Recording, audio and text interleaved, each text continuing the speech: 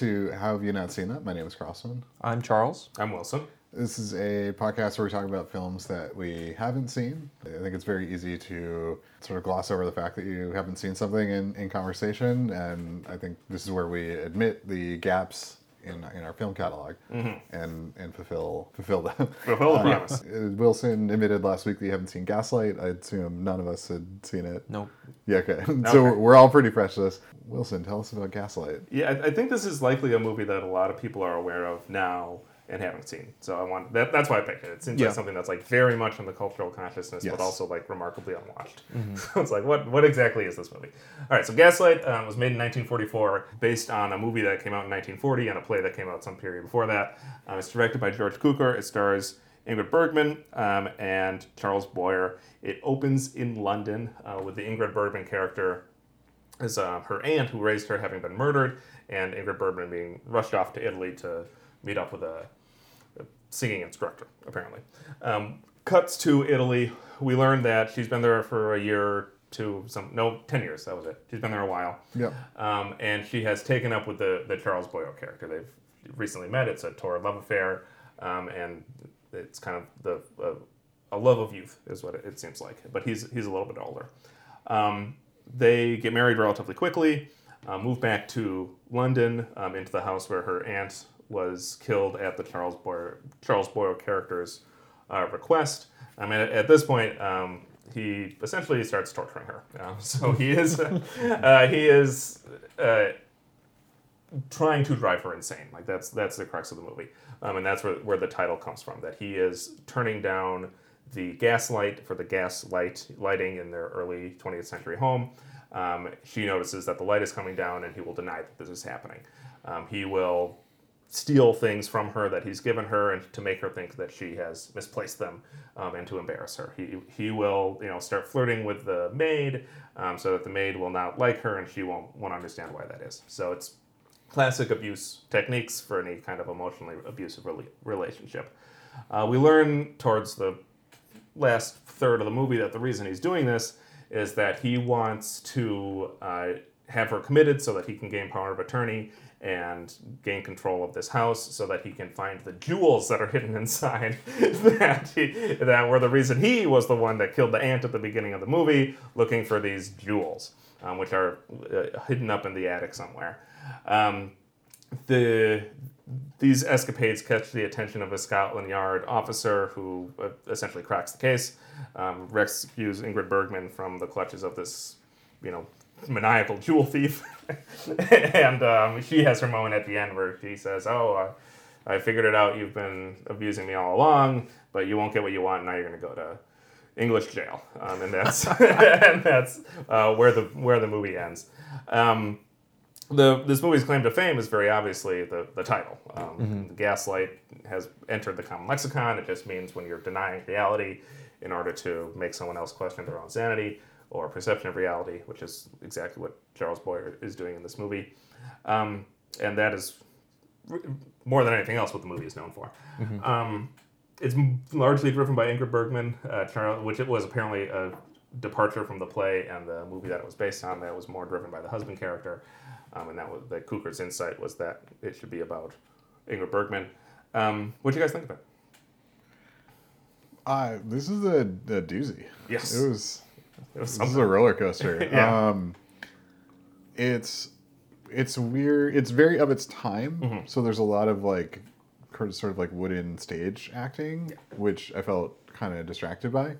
But I thought this was better than, what was the other psychological torture movie that you chose? One? Yeah, Baby Jane. Yeah, this plays it a little straighter than Baby Plays Jane. a lot straighter, yeah. and I think it benefits from that a lot. I found this more compelling. It was more Hitchcockian. Yes, I agree. Like I think the thriller element is built up better, and the fact that it's the torture's a little more underhanded than Baby Jane, I think makes They're not it tossing her downstairs. Right. Yeah. Yeah.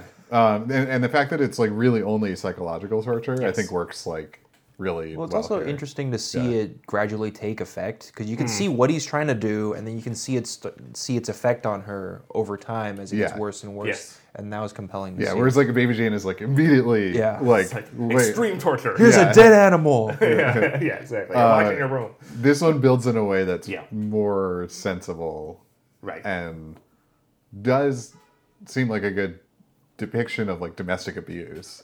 And like a surprisingly realistic depiction of like domestic abuse. Right, because I mean, this movie would have been like the play predates this 1944 movie. Yeah. So it feels like in that era, a lot of the language that we have now for what's going on here simply wouldn't have existed. Like the concept of emotional abuse, right? Like probably really isn't a thing, right? Or the concept of gaslighting itself obviously isn't going to be present here. And so for these filmmakers or playwrights, as the case may be, to identify all of that and like draw it out in a way that rings still very true to a modern audience is pretty exceptional. Like I was very surprised by that. Like how honest it felt. What do you think of it, Charles? I appreciate what the movie was trying to do, but it felt like a very exhausting watch. Sure. Partly because of just the events transpiring on screen. I feel like I'm in the shoes of the Ingrid Bergman character being gaslighted. Yeah. And like... Or gaslit? Gaslit, yeah. So like, part of it was like, I often forget a lot of things while I'm watching a movie, right? And so while they're playing with her memory, I'm like, wait, was I supposed to have seen that happen on screen? You're actually being gaslighted. Right? Like, wait, was I supposed to have caught that in a scene? Like, did they show the painting in a scene before this? When did you lose that brooch? Did that appear? Yeah. Did they show the brooch being like transferred on screen? I think that's for the reason why the funny. movie works again better than the Baby Jane movie does. Because like Baby Jane, you see the torture, and here you only really see the results of like you know that he's stealing, but you never like see him the sleight of hand. That it's kind of subtle in that respect, right? And I kind of like that because then like you are more in the shoes of the character. Yeah, and so I felt. I mean, the movie is very claustrophobic in that for most of the movie you're stuck in the house with Ingrid Bergman's character, and so it felt very claustrophobic, right? And this contributed to the movie feeling so exhausting, and also just like I kind of disliked the Georgie. Is that his name? Georgie? Gregory? Charles Boyer's character. Oh, Charles, yeah. I kind of disliked his voice. Oh, and he talks a lot, and he says Paula's name a lot, and that got really annoying. Well, because it's not exactly an English accent, because he's French. The actor is French. Yeah. And the character is Italian. No, he's Polish, right? Polish. Oh, yeah, you're right. Okay, and then... Well, when we meet him, we think he's Italian. Okay. But it turns out... Oh, yeah, you're right. The accent just straight up sounds French. So, okay, so there you go. You have this actual French guy who is speaking a foreign language, right? Who was very likely trained in English acting schools, playing a Polish character, pretending to be Italian, speaking English. Yep. Right? Like, of course you're going to end up with some sort of accent that is, like, weird. Totally, bizarre. So maybe that it feels like a choice on Boyer's part, but yeah, he had a sound.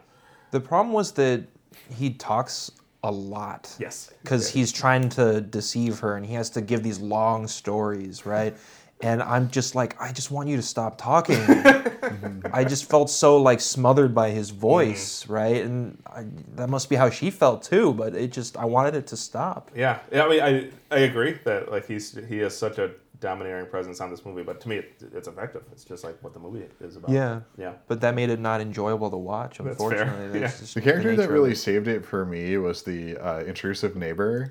Yes. Who is self-described as a busybody. And what do you know? She is. And she's a great character. Yeah. Like she's like very intrusive and like very aware of like what's happening at their place. And, like, trying to get in and see like what's happening. Very vocal about it. She, every time she finally happens across some rando, she's just like, "What about what's going on in there?" Like, pretty weird, huh? Yeah, and she's really into like she wants like the racy details of things. He's like a huge gossip. She's clearly aware that like a murder had happened at that house, and they're moving back into a murder She house. loves right? the fact that there was a murder in that house. Yeah. I mean, she reminded me of all those people that are like really into true crime podcasts. Yes. Right? Like, if you transport this woman to the modern era, and she's like super into cereal and shit like that. And it's like, okay, so I guess that She's like a My Favorite Murder mystery. Right, exactly. She's one of those. Listener, yeah. Which is funny. I guess it works out then that Angela Lansbury's in the movie too. Murder She Wrote, right? There you go. Her screen debut. Speaking of like strange accents, like I thought she sounded Australian in this one. Cockney. But she's not she's Australian. like a lower class English person. Okay. Yeah. It sounded Australian to me. It was it's meant to identify her as like a very low class, like working person. Right. Right. Which is how the character is portrayed. Like she's a maid. She's like gonna go date this police officer. Yeah. Yeah. She's kind of uppity. Sure. That's what that's about. Let's talk about Ingrid Bergman though, because she carries this movie, and I think that she is great. She's absolutely fantastic here. What do you guys think of Bergman? I think she gets better later in the film. Okay. I think earlier in the film, I found her to be like pretty wooden, and honestly, I think the film is saved by the busybody character, who kind of dominates the early part of the film. And is such like a great character. Yeah. Well, when she meets her on the carriage or whatever, the movie like kind of comes alive at that point. Yes. Yeah. I agree. Whereas no, go ahead. Bergman's kind of just like a boring, like very upper class person who's going to like singing school because her aunt was a singer and she's a singer too. Yeah. So it's just like I don't know if I like really care about this character, but then like when the the gaslighting happens, like then she becomes like much more compelling. Yeah, right. I think part of the idea was to be able to show her transformation to character. So she's kind of a blank slate at the beginning, and I agree it's kind of plain. But then you see her get to much like greater degrees of acting as her character starts to lose her mind, and that was compelling to see, right? Yeah, well, but we don't just see her going crazy. We certainly see that, or like almost going crazy. But we also see her like figure it out, and like those moments at the end where like Bergman puts it together, and then like there's like a rage.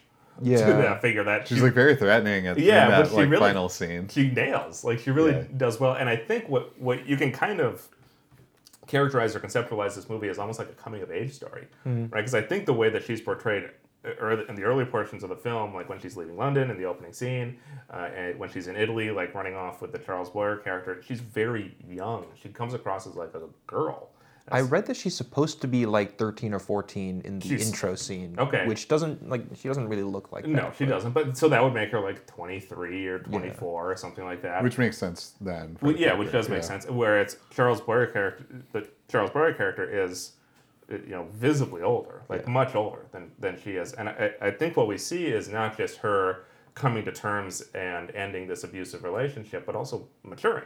Mm-hmm. We're seeing her grow up and become an adult person and become confident in herself. Right, exactly. Her own senses. Yeah, and like that transformation, I think, was really compelling from Bergman. Like that was well spotted. What really got me was there were very brief moments where she showed genuine joy and happiness in the midst of this torture and in the midst of all her anguish.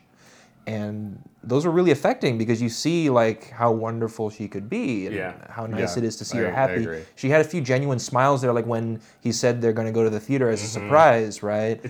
Yeah. And it's so nice to see her so excited and happy, and then he immediately like pulls the rug out, and you see her go back to like her tortured self. It's terrible. Yeah. And it really makes you feel for her. Well, and again, a credit to the writers then, because that is a technique that abusive husbands use. Still, right? Like that it's this withholding of affection, and then you offered a tiny amount of affirmation or of some reward, and you take it back again. Like that's an abuse technique that is apparently as old as time, and that they spotted here again very likely before we really had any kind of professional research on the nature of abuse and abusive relationships, and still like that feels very authentic. That feels like what it is. And Bergman nails it there. Like her sheer joy is just it's gutting when that is pulled away. Yeah, she is great. What do we think of the set? Because this movie was nominated for like 7 Oscars or something, like a lot of Oscars. It didn't win that many, but one of the ones it won was for its set design, and very likely the house itself. And I remember being struck by that when we when we cut to it. So did anyone else notice that? Did that feel Oscar worthy?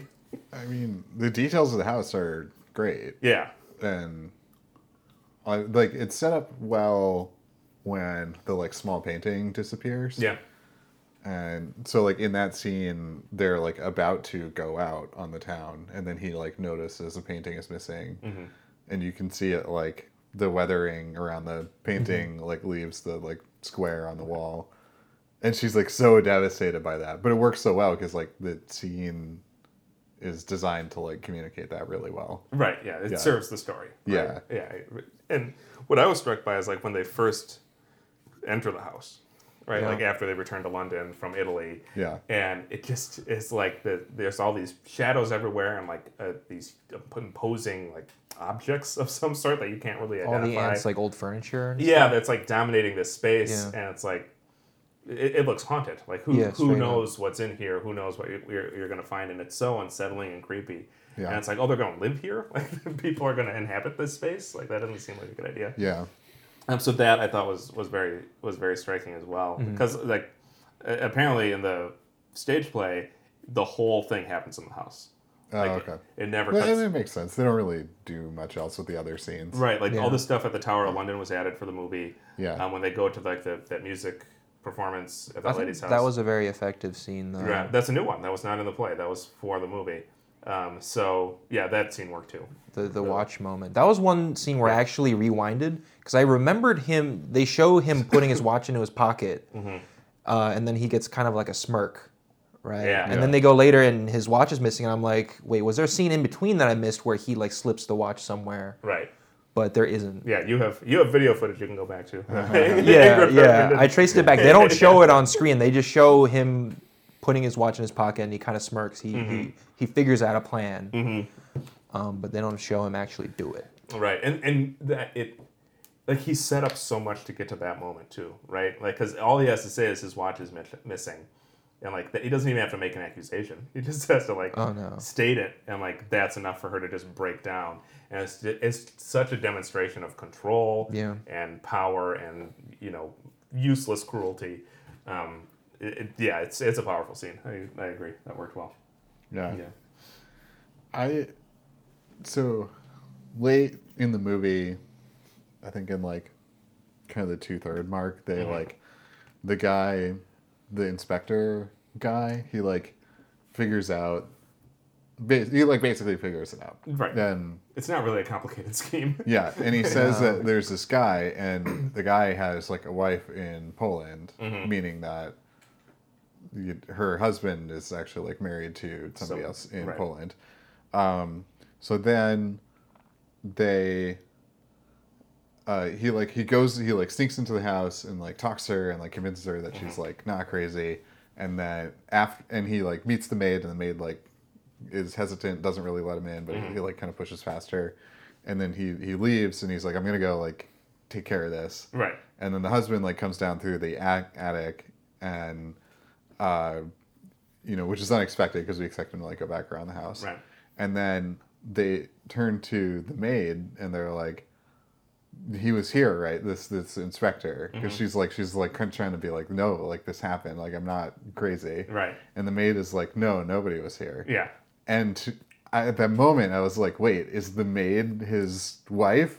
Oh, is she in on the scheme? I didn't think about that. I was like, this is such a sweet twist. No, it just turns out that she was just like helping the husband, I guess. Right. Well, but not really. I don't know. Did they explain that? Yeah, I was very confused by the maid's. I think they can't really show, explicit flirting in the 1940s. Okay. But there are. No, it's the older maid. Oh yeah, you're right. Was it? Yeah, she multiple times says she didn't see anyone when someone definitely showed up, and they said she was deaf, but like she interacted with the sheriff directly. Yeah. Okay, so maybe she was just intimidated by the husband as well. Perhaps. That's what I guess it was. But I was like, I thought that what they were going to do then was they get the husband, but then the maid does something. The maid like ends up winning, like getting the jewels and like killing her or something. See, that would be tight. Like, what I thought the twist was going to be was that the maid was just telling the truth. and that she actually did fabricate. Oh, Like she was just that like would be having terrible. a hallucination, and that the guy wasn't no. actually there. I thought that's where that was going. I wouldn't be able to handle They could have that. gone that way too. I can't even think of something so evil. Yeah, I was like, oh shit, that's a hell of a twist. So I thought, yeah, that's where I thought that was going, but no, it turns out that No, it's just he was an actual cop and he did Yeah. the thing. So and that I think brings us to what I think was the only real disappointment I had with this movie, which was the end. I felt like they pulled the punch at the end, because the way abuse actually functions, it's not that the abuser is after some material good or like wants your old aunt's jewels that are stashed somewhere in the attic. They're just psychopaths. They're just abusive, like power-hungry assholes. Just an ego trip. And I feel right, exactly. And I think that this movie kind of pulled the punch there by making it not about him, just like his ego and his need to, have somebody under his control, and it made it actually about some material end for the husband, which is I don't think that's how abuse typically functions, and I think that kind of softens this movie a little bit in a way that I found dishonest and unsatisfying. But to me, that was my only problem with it. It does the happily ever after thing. Where it's Right. like, she's like not like she's actually fine. Yeah, and and they she was- arrest One him thing and- that bothered me a little bit was that it feels like she has very little agency for herself throughout the movie. Mm-hmm. So obviously most of the way through she's being abused by her husband, but in the end the only way she gets out of it is this other man comes in and tells her the actual truth to help her break free. She doesn't end up, having confidence in herself, her own understanding of the actual truth, which she kind of almost figured out immediately. Right.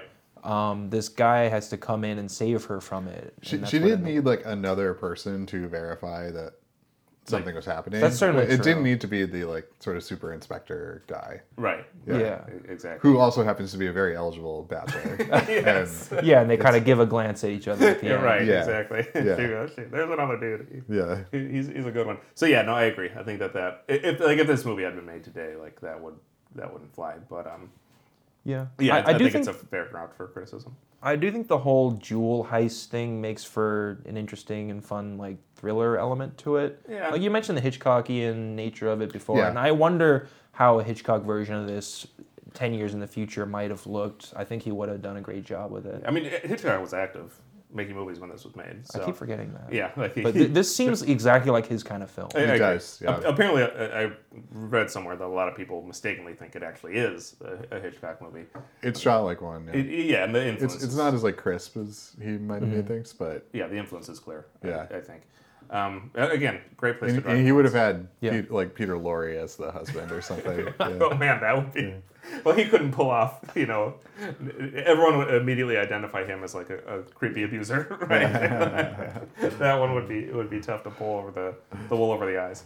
Was this supposed to have been like a twist back when the movie came out that the husband was evil? I don't know. I don't know. I wondered that too. And Yeah, I don't know if they sold the movie as like, what the plot is that the husband is like being an abuser. Yeah, or- I also wondered that because it's hard to tell from just the text, right? And it's also Yeah. hard to tell from a modern perspective because we see this kind of stuff and it's like, Yeah. Well, my problem going into this movie was that I already know the plot, the Right. general plot. So I already know like what lens to view this guy with, right? When you first see him, he might just like kind of be like a handsome romantic guy, Right. And you don't start seeing him start to crack until she reads his real name in that letter, and he shows that flash of violence, and you're like, wait, Yeah. something's wrong here. maybe that's the cue. I think that might be it, actually. Like that clues in the 1944 audience that this is a bad dude because that wasn't, that was surprise, but it wasn't like a sincere surprise. It was surprise and fear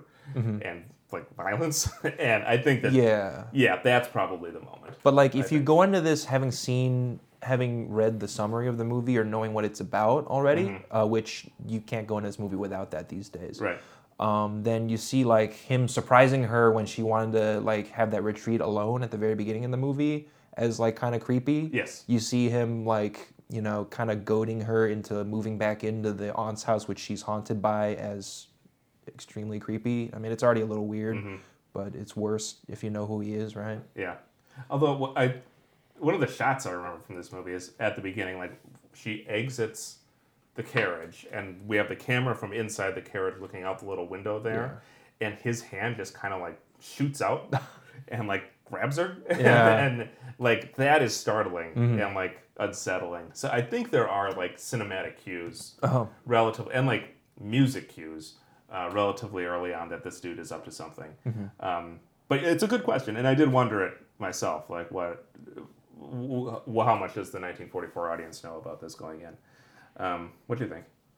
I don't know. You know, I don't know. I think it's a good story. Yes.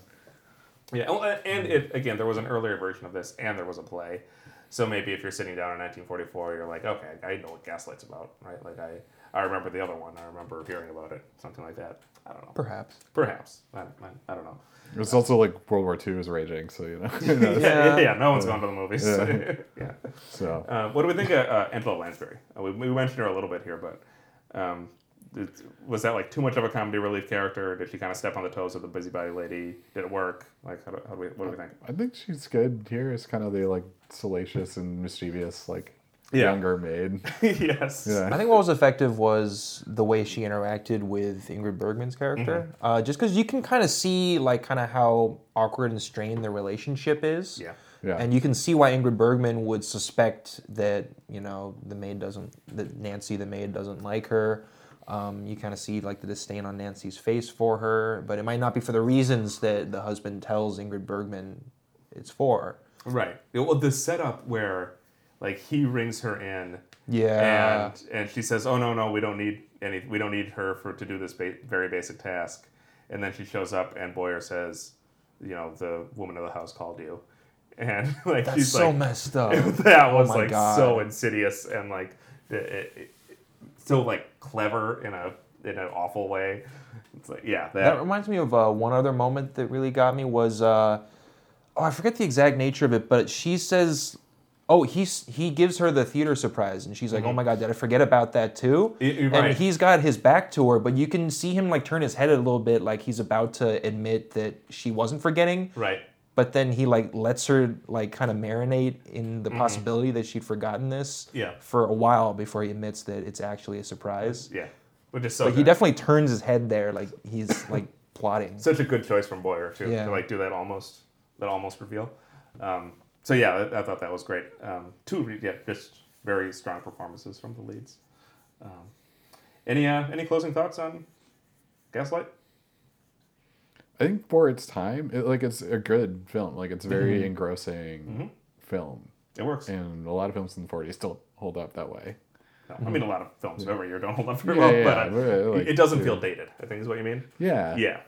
There's a modern. Other than like the very ending, which feels like a little storybook. Yeah, well, that feels like the Hayes office got involved or something. It feels like somebody stepped in and said, "Oh no, we have to have a happier ending," which she has to be married off at the end to the cop or something. She can't be single.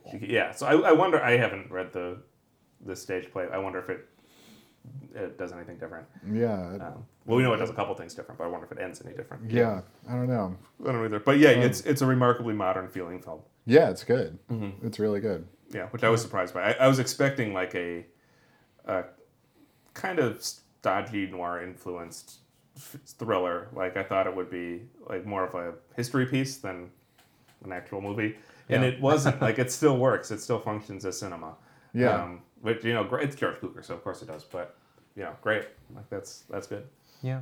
For me, I'd say like I described before, it was a tough watch. But I'd still say it's an important one just because of how detailed and perhaps realistic the depiction of emotional abuse is in this one. I guess I can't say if it's realistic or not, but it seems like something that could happen in real life. Yeah. And it seems important to be able to pay attention to those warning signs or what those actions look like. Yeah. Well, and I think it also articulates unintentionally that this type of abuse is not a modern phenomenon. Yes. Right, like that it so closely replicates how we see and hear about emotional abuse described today, that we know this is not, that this is a pattern, and that this is a pattern that has apparently been going on for a century plus, probably very likely more than that. Much more, yeah. Yeah, maybe since the dawn of man, who knows? So I think in that sense it's important as well, Yeah. to your point. Yeah. All right, cool. Well, we'll be back in a moment with Things We've Seen. We'll see you then. And welcome back to Things We've Seen. This is a segment where we discuss more recent films that we have seen in theaters or at home on various streaming services. Charles, what have you seen this week? So I saw Yesterday on an airplane. This is that movie. Yeah, it's an airplane movie. This was that movie where something weird happens and basically the Beatles never existed. Right. Except one guy who is a musician, he's like a struggling musician, still remembers all their music. So he starts to replay their music and gains a lot of success because people still like their songs even if it didn't come from the Beatles.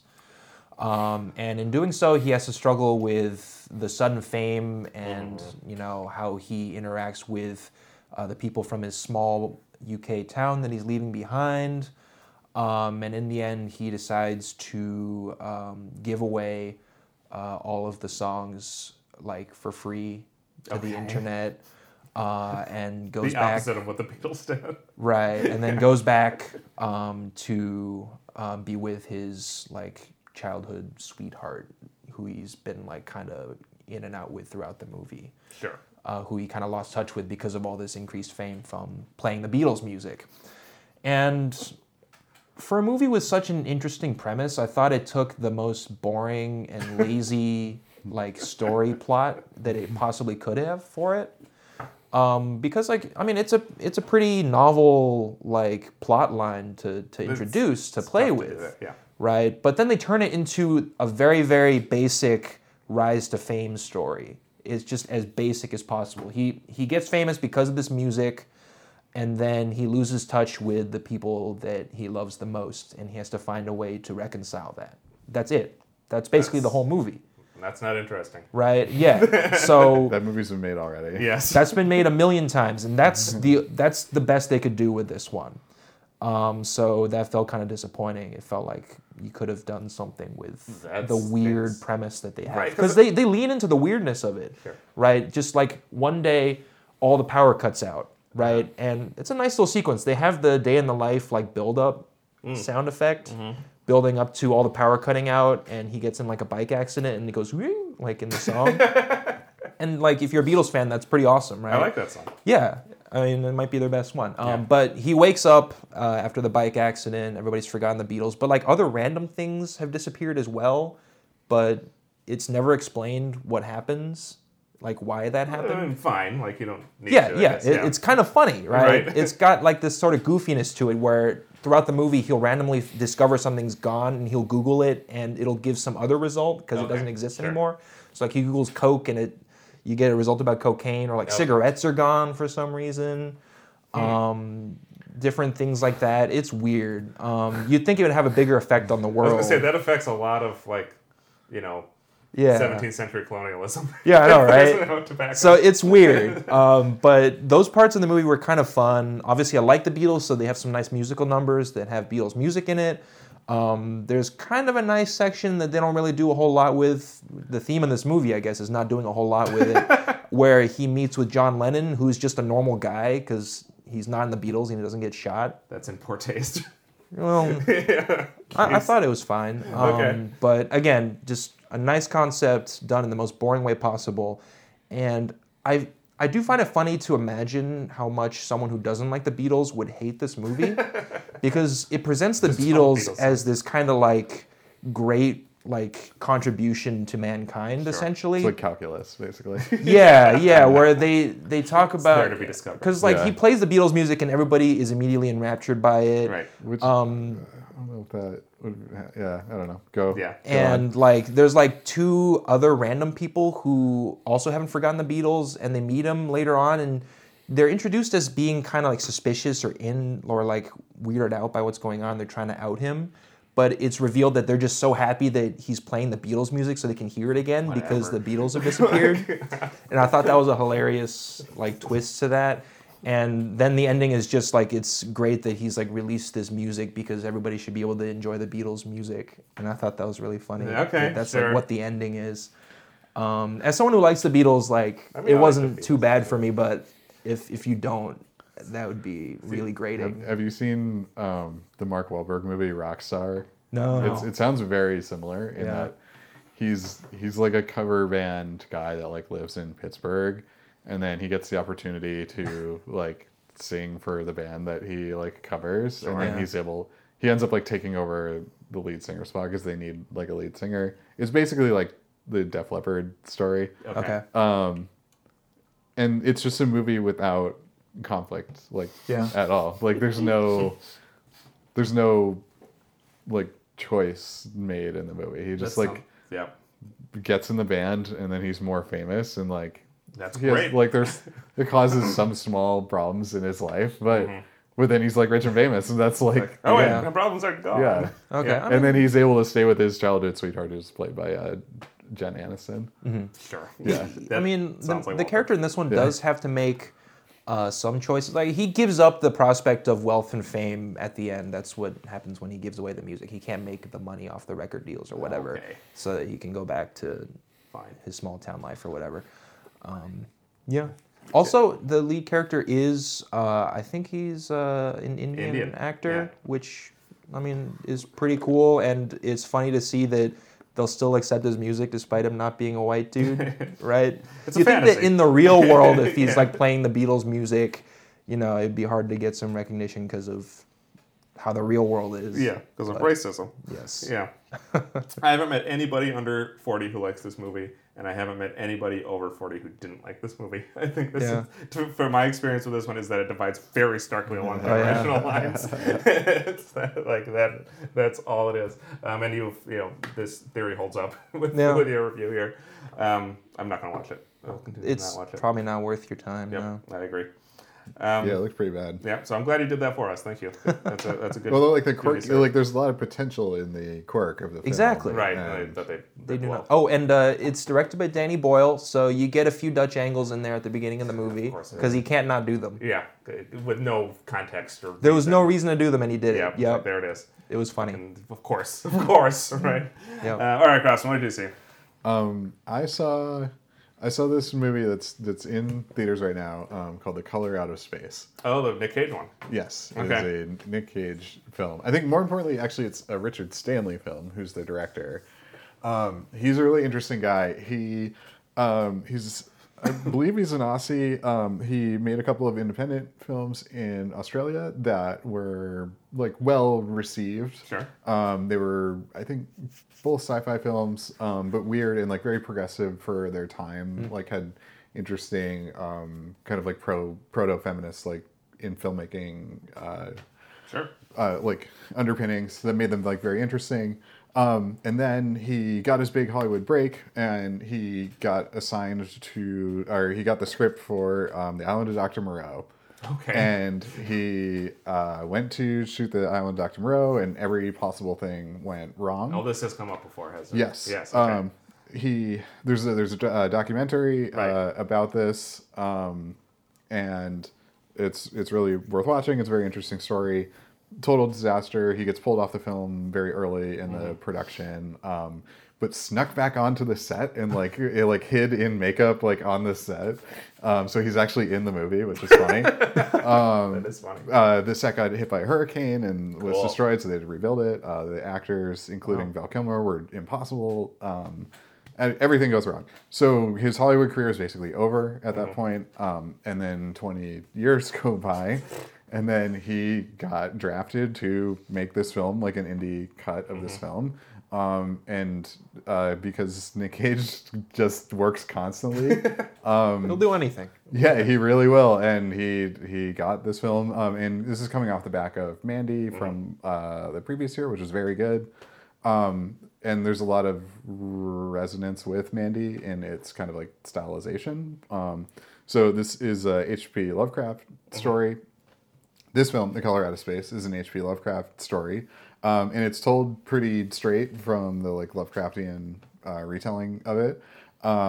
And so what happens is there's Nick Cage and his family kind of like live in rural Massachusetts, and a comet or a meteoroid falls like on their farm, and then everything starts like evolving, and So That's Annihilation. yes, Annihilation is actually very much influenced by the H.P. Lovecraft story, Sure. Color Out of Space. Cool. Okay. It is Annihilation, essentially. So That's probably why this sounded familiar then, because they probably mentioned it for Annihilation. yeah, so there's all these like sort of horrific evolutions of things that kind of like creep into the movie. And just like in Annihilation, the element of time starts to be displaced, and so the characters at times become possessed and then don't know where they are in time. And then there's like a lot of weird shit happens. There's like body horror and then it's very much like a B indie horror movie, but it's cool and it looks cool and everything turns purple because Cool. there's this like kind of like unseeable color that kind of seeps into things, and that Is that color purple? well, we don't know. Yeah. Yeah, but in the movie it's depicted as a like sort of pink purple like mist that Sure. sort of like takes over everything. And each member of Nick Cage's family is kind of like affected by it in very different ways. And yeah, it's a cool film. I wouldn't say it's like a great film, but I think for just like weird independent filmmaking, especially after seeing Mandy, if you saw Mandy and like liked Mandy, you would like this a lot. And it's good to see Nick Cage like still doing things that are good and things that are weird, and he's good for things that are weird. He's a weird dude. And he, you know, he does the classic kind of like Nick Cage goes crazy in a film thing. His performance from Mandy, he's like a very stoic performance. This is a very like active Nick Cage performance, which is where he's great. Going full Nick. Yeah, you get a full Nick here.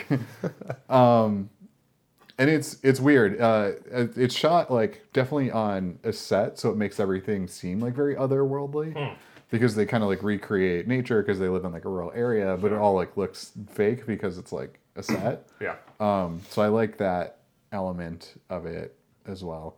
Tommy Chong is in it. He plays this kind of like kooky guy that like lives on their property, and he's great. There's a hydrologist who's like coming out to the land to. They're doing like a public works where they're like gonna make a reservoir in like the area, and he's like testing the water, and he's the sort of the first person that notices that like things are going wrong. That guy's really played very well, and I think has a lot of like good stuff to like come out of this. So I think it's good. Like there's like good stuff that's like happening in this movie. Not a perfect movie at all, but it's like it's cool. All right, right on. Yeah. Cool. And I think for like Lovecraft heads, which I think there are a lot of people out there, I think this is the closest that it'll get to like a depiction, like a straight depiction of like a Lovecraft story. Sure. That's like done well enough. Yeah, rather than like an interpretation. Is usually what Right. Yeah. Okay. It's pretty straight retelling of the story, but done well. Okay. And I think it's good that people are doing that because he's like such an interesting writer and so influential. Yeah. Yeah. Okay, cool. Right on. What's it called again? The Color Out of Space. The Color Out of Space. It's been made a few times, and this one's only really playing in like independent theaters right now. But it's cool to see it on the big screen. There's a lot of like cool stylization of the movie that I think makes it worth seeing in theater. Okay, But yeah, right on. and it's great to see Richard Stanley working in. I think he's a really interesting guy, and hope he's able to keep making movies. Well, if we buy tickets to this one, they will. Yeah. Yeah. The showing that I went to was sold out, so Good. and it's been out for. I mean, people like Nick Cage, right? And people like Mandy. Like there are people that are going to show up for every weird Nick Cage thing. And people really like Lovecraft. Lovecraft, too. yeah. So there's a lot of like overlapping audiences Yeah. there. But Yeah, that makes sense. yeah. Cool. All right, I saw a movie called The Assistant. This one came out a couple, 2-3 weeks ago. There's essentially one character in it, or one character that has screen time. It's Julia Garner plays an assistant to a film executive, film producer who is very obviously modeled after Harvey Weinstein. The premise of the movie is essentially just a day in her life. So it opens with her getting picked up by a car like before the crack of dawn in Queens. She's driven into Manhattan. She shows up at this office before anybody else, and it is really just focused on like the banality of her work. So she's just like answering phone calls and cleaning up after her obnoxious bosses and stuff like that. You gradually realize that the person that is her boss is like a unnamed Harvey Weinstein figure.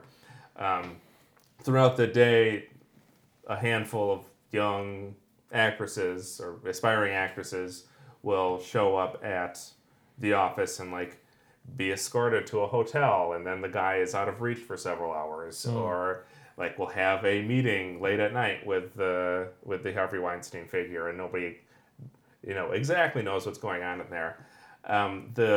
The closest thing to a climax in the movie is when the Julie Garner character, who is the assistant, decides to go to HR with her suspicions. And when she gets there, she realizes she really has nothing to report. That she says, I met with this young girl from the Midwest. We took her to a hotel, and then I went back to the office. And like she knows what's happening there because everybody knows what's happening there, but she has nothing to actually report. And the guy that she's reporting to has every incentive to protect the Harvey Weinstein figure. So the movie is really just focused on. So like the Harvey Weinstein situation presents us with like two major questions, right? One of those questions, and perhaps the more obvious question, is how did this get revealed, right? Like who was it that came forward? What motivated them to do that? How did they finally break and then open up this dam of accusations? The more subtle and perhaps more interesting question is the question that this movie asks, which is how did this keep happening?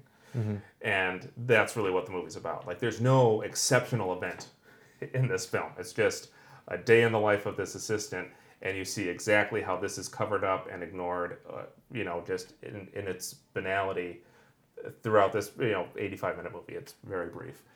So it's low action. There's barely any conflict. There's not that much dialogue, and really like not that much happens.